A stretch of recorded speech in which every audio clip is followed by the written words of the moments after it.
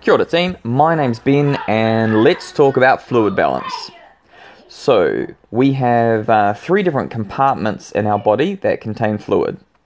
We have the intracellular, intravascular and interstitial. So intra means within and inter means between. So intracellular is the fluid inside the cells. Intravascular is the fluid inside the blood vessels, and interstitial is the fluid between the cells and the blood vessels, so in between. So throughout the day, we lose fluid. So we lose fluid in four ways. We lose fluid via our feces, which is a Skux way of saying poos, and about 4% of our fluid loss is via feces. Then sweat accounts for about 8% of our fluid loss, and insensible losses is about 28%, and urine is about 60%. Insensible losses is things like when you breathe out, you can fog up a mirror, so every time we breathe out, we lose fluid. And those ratios can change a bit. You imagine if it's a hot day or you're exercising, you may lose more via sweat. Those are on about average. So feces, 4%, sweat, 8%, insensible losses, 28%, and urine, 60%.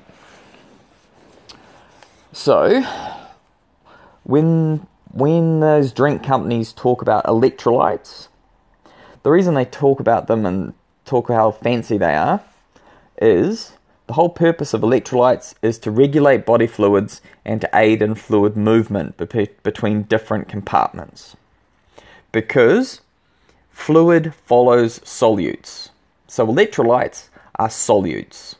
So they help fluid move between different parts of our body.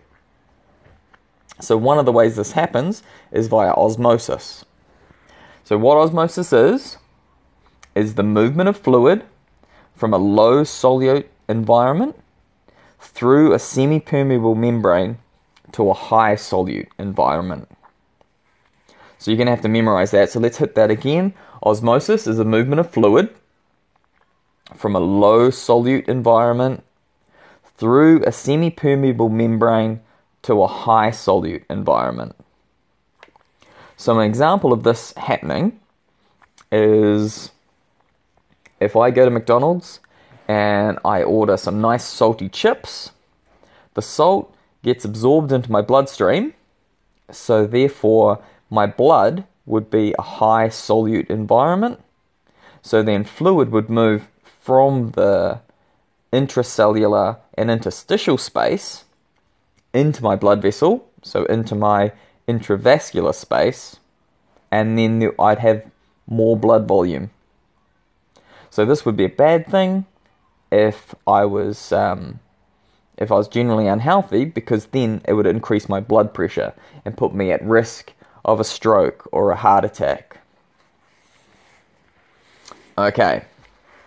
How can we tell if someone's meeting their daily fluid requirements? So the way you can tell is you can look at them going to the toilet, and if they have clear urine, you can be confident they're not dehydrated and they're meeting their daily fluid requirements. So most of our fluid is lost as urine, and as a general rule, we should drink about 2 liters of fluid a day. That's a very general rule, because depending on how large you are, obviously a smaller person would need less and a bigger person would need more. But as a general rule, a person should have about 2 liters a day. And then after exercise, how much fluid should we take in? It's about 1.5 times the amount of body weight lost. So if you're 100 kgs and after training you weigh 99.5, how much do you need to drink to stop getting dehydrated? Well, 100 take away 99.5 is half a kg, so you would have lost half a kg.